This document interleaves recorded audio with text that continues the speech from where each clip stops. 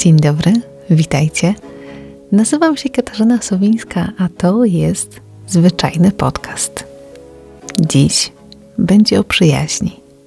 Trochę nie mam wyjścia, poza mną taki tydzień, kiedy o tej przyjaźni myślałam bardzo dużo i sporo rzeczy działo się w tej właśnie przestrzeni.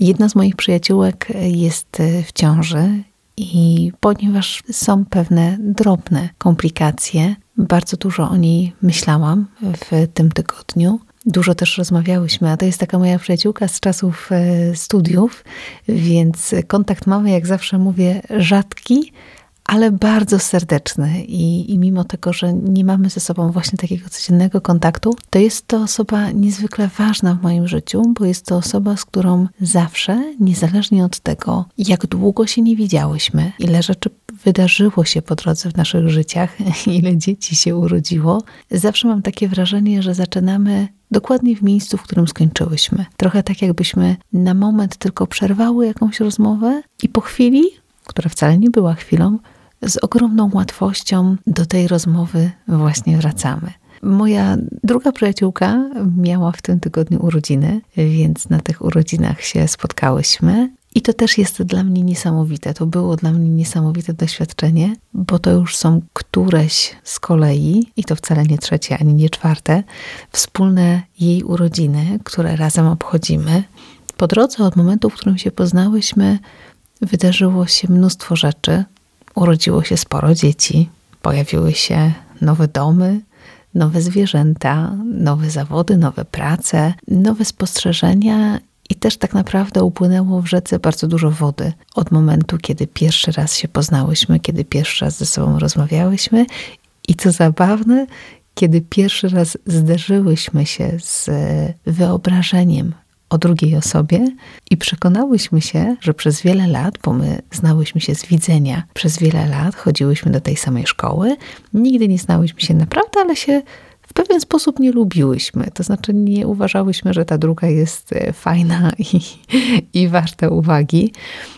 A potem zaczęłyśmy razem studiować, spotykać się w autobusie i okazało się, że wyobrażenie, które mamy o sobie nawzajem, tak jak powiedziałam, jest zupełnie nieprawdziwe. My obie myślałyśmy, mówiąc wprost, że jesteśmy niefajne, a okazało się, że jesteśmy bardzo fajne, że obie jesteśmy bardzo fajne. I tak zaczęła się nasza przyjaźń i trwa ona przez już kilkanaście lat.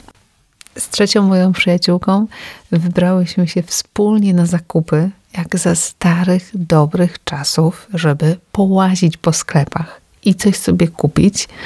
Z tego coś wyszło nam, że kupiłyśmy po artykułach gospodarstwa domowego, co też świadczy pewnie o momencie w życiu, w którym aktualnie jesteśmy. To jest moja najstarsza, najbardziej wypróbowana i wysłużona, ale tylko w znaczeniu przyjaźni, przyjaciółka, która zajmuje szczególne miejsce w moim sercu i jest w moim życiu od tak dawna, że mam wrażenie, że jest od zawsze i trochę nie pamiętam czasów, kiedy jej nie było. Więc dużo myślę w tym tygodniu o przyjaźni i powtórzę to, co mówiłam i pisałam już nieraz, że przyjaźń to jest ten element mojego życia, który zdecydowanie mi wyszedł. Z niewielu rzeczy jestem tak dumna, jak z moich przyjaciół, których mam, którzy są stałym elementem mojego życia od bardzo wielu lat i na których, wiem to z całą pewnością, bo niestety kilka razy mogłam się już o tym przekonać, mogę liczyć o każdej porze dnia i nocy. I wiem, że gdyby działa mi się krzywda i pamiętam, że gdy działa mi się krzywda, to oni zawsze wszędzie byli, wtedy, kiedy potrzebowałam ich najbardziej. Ale też to, co myślę sobie o przyjaźni, to jest to, że ja też zawsze się śmiałam, że wszystkie moje przyjaciółki pasują do mnie, chociaż żadna nie pasuje do siebie nawzajem. One między sobą nie pasują, co nie znaczy, że się nie dogadują, ale to nie jest, my nie jesteśmy taką grupą przyjaciółek, które spotykają się wszystkie razem, bo chociaż to się zdarza oczywiście przy okazji różnych uroczystości, to raczej mamy taki kontakt jeden na jeden. I każda moja przyjaciółka jest od czegoś innego i do czegoś innego, jeżeli wiecie, co mam na myśli. I też z każdą miałam różne etapy.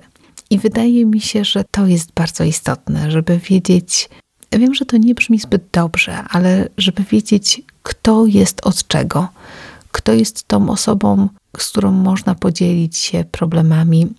I teraz trochę ważę słowa, bo nie chciałabym, żeby to źle zabrzmiało. To nie jest tak, że ja z którąś z moich przyjaciółek o czymś nie mogę rozmawiać.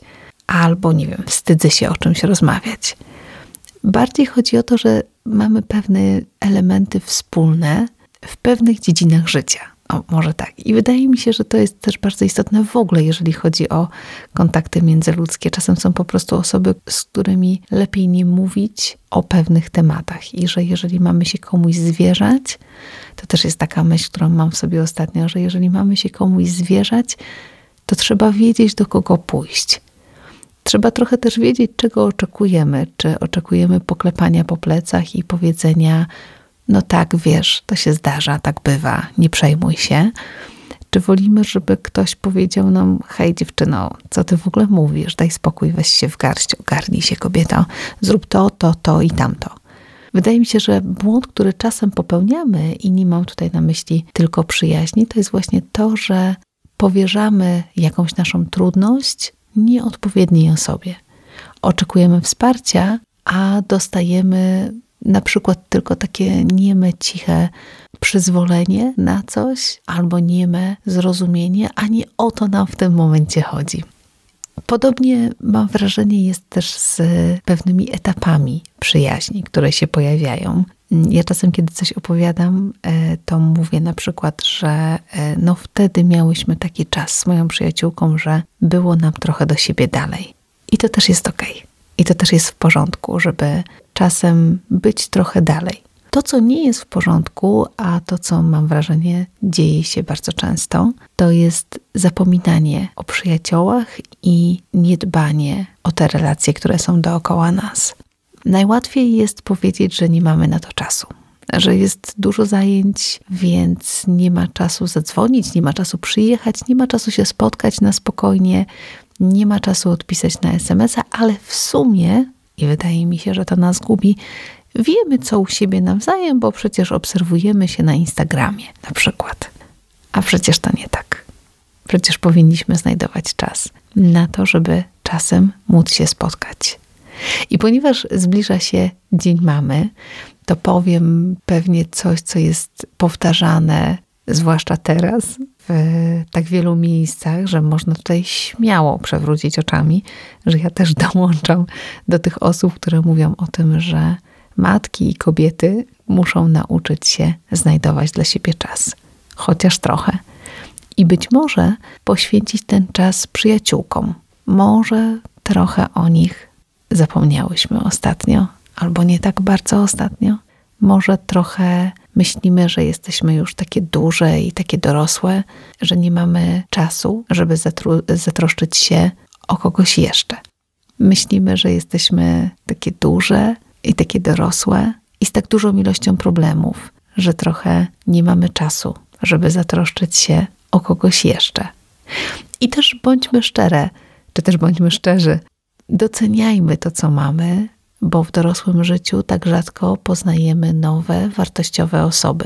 Tych możliwości na spotkanie nowego człowieka jest coraz mniej. I nie mówię, że to się nie zdarza, bo zdarzyło się mi troszkę ponad rok temu, kiedy poznałam w pracy osobę, która wydaje mi się, że była zawsze w moim życiu.